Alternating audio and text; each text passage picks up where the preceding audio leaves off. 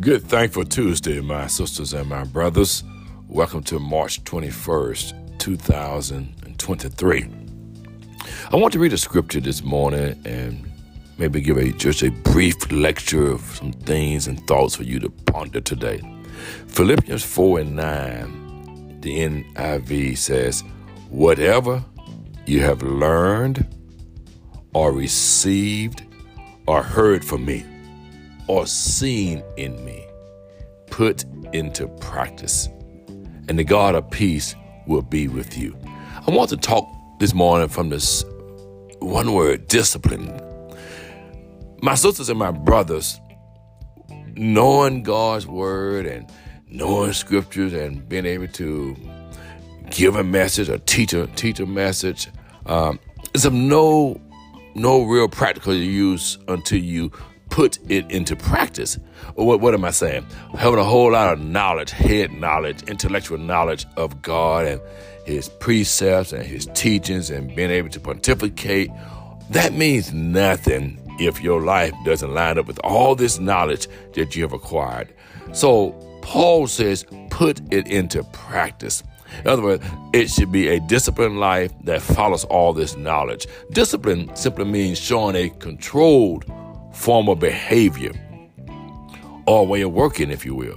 Discipline is to study, learn, train, and apply a system of standards. Put into practice, Paul says. The definition and it says apply.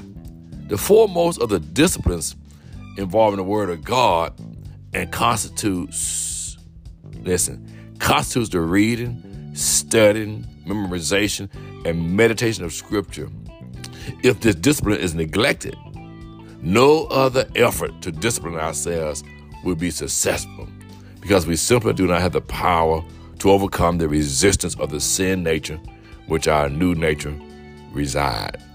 Nor do we have the power to overcome the resistance of demonic influences whose aim is always to separate us from the only means of spiritual growth, the Word of God. Paul reminded Timothy of the inherent nature of Scripture, that it is literally from the mouth of God. God breathed, and as such contains the very power of God. And so we must study, meditate, memorize, and then apply. If the Bible says, love thy neighbor as thyself, then the application is to have care and concern for your neighbor. That neighbor could be 25 miles away or a stranger you meet on the street.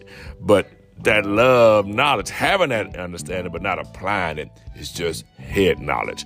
We must move from the head knowledge to the application of God's word. And then the second thing we must always do as part of a disciplined believer is to pray. Our prayers are a spiritual communion with God through means of thanksgiving, adoration, supplication, petition, and confession. The wonderful thing about prayer is that God meets us where we are. He comes alongside us to lead us into a deeper, more real relationship with Him, not motivated by guilt, but driven by His love. Prayer changes us. Prayer changes lives. Prayer changes history. Our knowing God really makes us want to conform, to Jesus and His will for our lives. God slowly and graciously reveals Himself to us while we pray. And it's during those moments that we can more deeply understand and experience His love. And so, my sisters and my brothers, I pray that you have a disciplined prayer life, study time, so that we can actually live out the life that we preach about, teach about, sing about, shout about.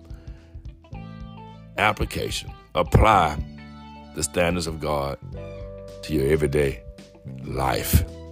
Remember daily acknowledge your Savior, and ASAP, always stop and pray.